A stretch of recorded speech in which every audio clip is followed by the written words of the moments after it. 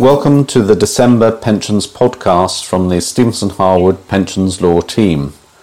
You can subscribe and listen on iTunes and Stitcher, or by visiting our website at www.shlegal.com.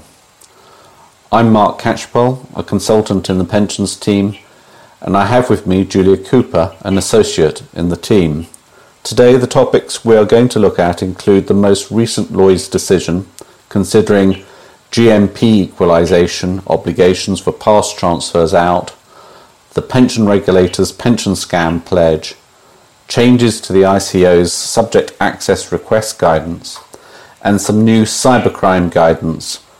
Firstly, however, we will consider the pensions regulator recent guidance for defined benefit trustees on employers in financial distress. Thanks, Mark. Yes, in response to the impact of COVID-19 on the UK economy, the pensions regulator has issued guidance designed to help trustees of defined benefit schemes to protect their schemes from sponsoring employer distress. The regulator observes that when a sponsor experiences financial distress, the actions which the sponsor then takes can lead to significant pension scheme losses. Trustees are therefore expected to protect members and minimise potential scheme losses by adopting risk-based principles on an ongoing basis. The guidance can be broken down into three key areas. The first is based around prevention. The regulator expects trustees to take an integrated risk management approach. The guidance highlights that taking action before a sponsor shows sign of distress increases the chances of mitigating downside risk in the future.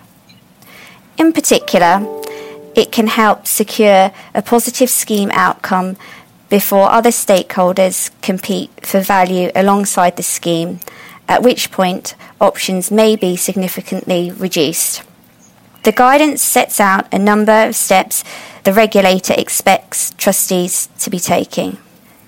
The second key area is around identification and spotting the signs of sponsor distress. As the guidance states, trustees are a first line of defence for savers and their pension schemes. It is therefore incumbent on trustees to spot the warning signs of sponsor distress.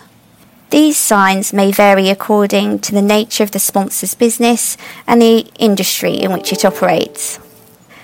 The guidance provides examples of key warning signs that trustees should be aware of. The final key area in the guidance is around responding. The guidance sets out a number of actions trustees can take if they spot the warning signs. These include, for example, increasing the frequency of covenant monitoring and reviewing the investment strategy. The guidance makes clear that there are a multitude of issues for defined benefit scheme trustees to consider where the scheme sponsor is facing financial difficulties. However, trustees are unlikely to possess all the skills and know-how needed to give each of these issues due consideration. This means they will almost certainly need to seek specialist professional advice in order to deal effectively with potential or actual sponsor distress in line with the regulator's expectations. Thanks, Julia.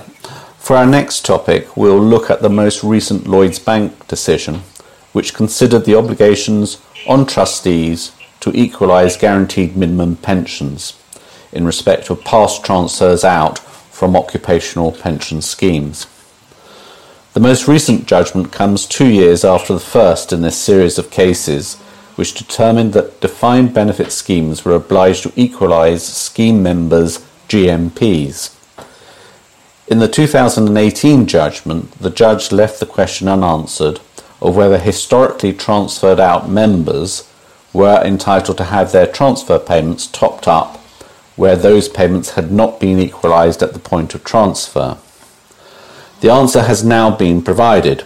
Where an individual member has taken a statutory transfer out under the cash equivalent transfer value legislation on an unequalised basis, the transferring scheme trustees are legally responsible for equalising the GMPs of those members. This ruling affects all GMPs accrued between the 17th of May 1990 and the 5th of April 1997, and there is no time limit for claiming the top-up. This means that trustees will not be able to rely on any scheme forfeiture rules or the terms of the Limitation Act 1980, and there is no time limit for transfer out members to seek a top-up. The steps that trustees must now take will depend on whether they are the trustees of the receiving or transferring scheme, and whether the transfer in question was a statutory or a non-statutory transfer. Trustees of transferring schemes must now look to equalise CETVs or statutory transfers that have been previously paid from their scheme. In circumstances where a scheme received a bulk transfer, i.e. more than one individual member, the transferring scheme trustees are discharged from providing any top-up payment because the obligation to equalise rests with the receiving scheme. As a result, trustees of receiving schemes may need to undertake a wider GMP equalisation effort than first thought. Where non-statutory transfers out have been made under the scheme rules, a transferring member no longer has rights under the transferring scheme. This is the case unless the court sets aside the exercise of the transfer power and the transferring member can require the trustees to exercise the power again. In order to do this, the member would need a court to find that the trustees were in breach of duty when they exercise their power to transfer. There would be a fact-specific exercise dictated by specific scheme rules and based upon circumstances at the time the trustees made their decision. Thanks, Mark. We will now look at recent steps taken by the pensions regulator in order to protect pension scheme members from scams. The regulator is asking trustees, providers and administrators to take the Pension Scams Pledge. In order to take the pledge, trustees must make certain commitments, including committing to warning members about scams regularly, reviewing certain materials on pension scams, encouraging members asking for cash drawdown to get impartial guidance from the Pensions Advisory Service, carrying out appropriate due diligence on pensions transfers, warning members if they insist on high-risk transfers being paid and reporting concerns about a scam to authorities and communicating this to the member. Once steps have been taken to implement these principles, trustees can then self-certify they have met the pledge. The regulator will then send the trustees resources that can be used to demonstrate that they are using best practice. Thank you, Julia. The Information Commissioner's Officer has recently published detailed guidance on subject access requests. A subject access request is a request from an individual for a copy of their personal data. For employers and trustees, these requests can become a time-consuming and expensive exercise. Under the General Data Protection Regulation, data controllers are required to respond to a subject access request without undue delay and in any event within 1 month of receipt of the request. Previously, there was no provision to extend that time frame, but the clock can now be stopped where a data controller asks the data subject to clarify their request. The guidance makes clear that a data controller should only seek clarification if it is genuinely required in order to respond, and if large amounts of data about the requesting individual are being processed. The new guidance has also broadened the definition of a manifestly excessive request. A data controller may refuse to respond to certain requests from individuals if it can demonstrate that they are manifestly unfounded or excessive. The ICO emphasises the word manifestly and confirms that organisations must have firm justifications for concluding that a request is excessive. This presents a high bar in practice, with each case needing to be decided on its own facts. The guidance has also been updated with regards to what organisations can take into account when charging an administrative fee. That fee can now include the costs of accessing, locating, retrieving, extracting and copying the information, as well as the time taken to communicate the response. Whilst the new guidance does not change the underlying law, it does provide some useful direction for employers and trustees and should simplify how to respond to subject access requests in the future.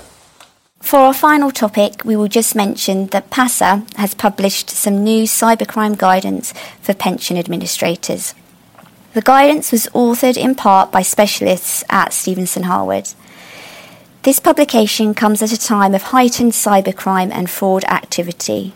It aims to help administrators understand their organisation's vulnerability to cybercrime and ensure their organisation is resilient to cybercrime and able to fulfil key functions in the event of an attack. Well, that's it all for this month's podcast. Further detail on all of the topics discussed can be found in the December snapshot, in our briefing on the Lloyds Transfer Out case, and from your usual Stephenson Harwood Pensions Law group contact. Thanks for listening. We hope you found the podcast informative, and don't forget that you can listen again and subscribe to the series on iTunes or Stitcher, or on the Stephenson Harwood Pensions Law Hub. Thank you.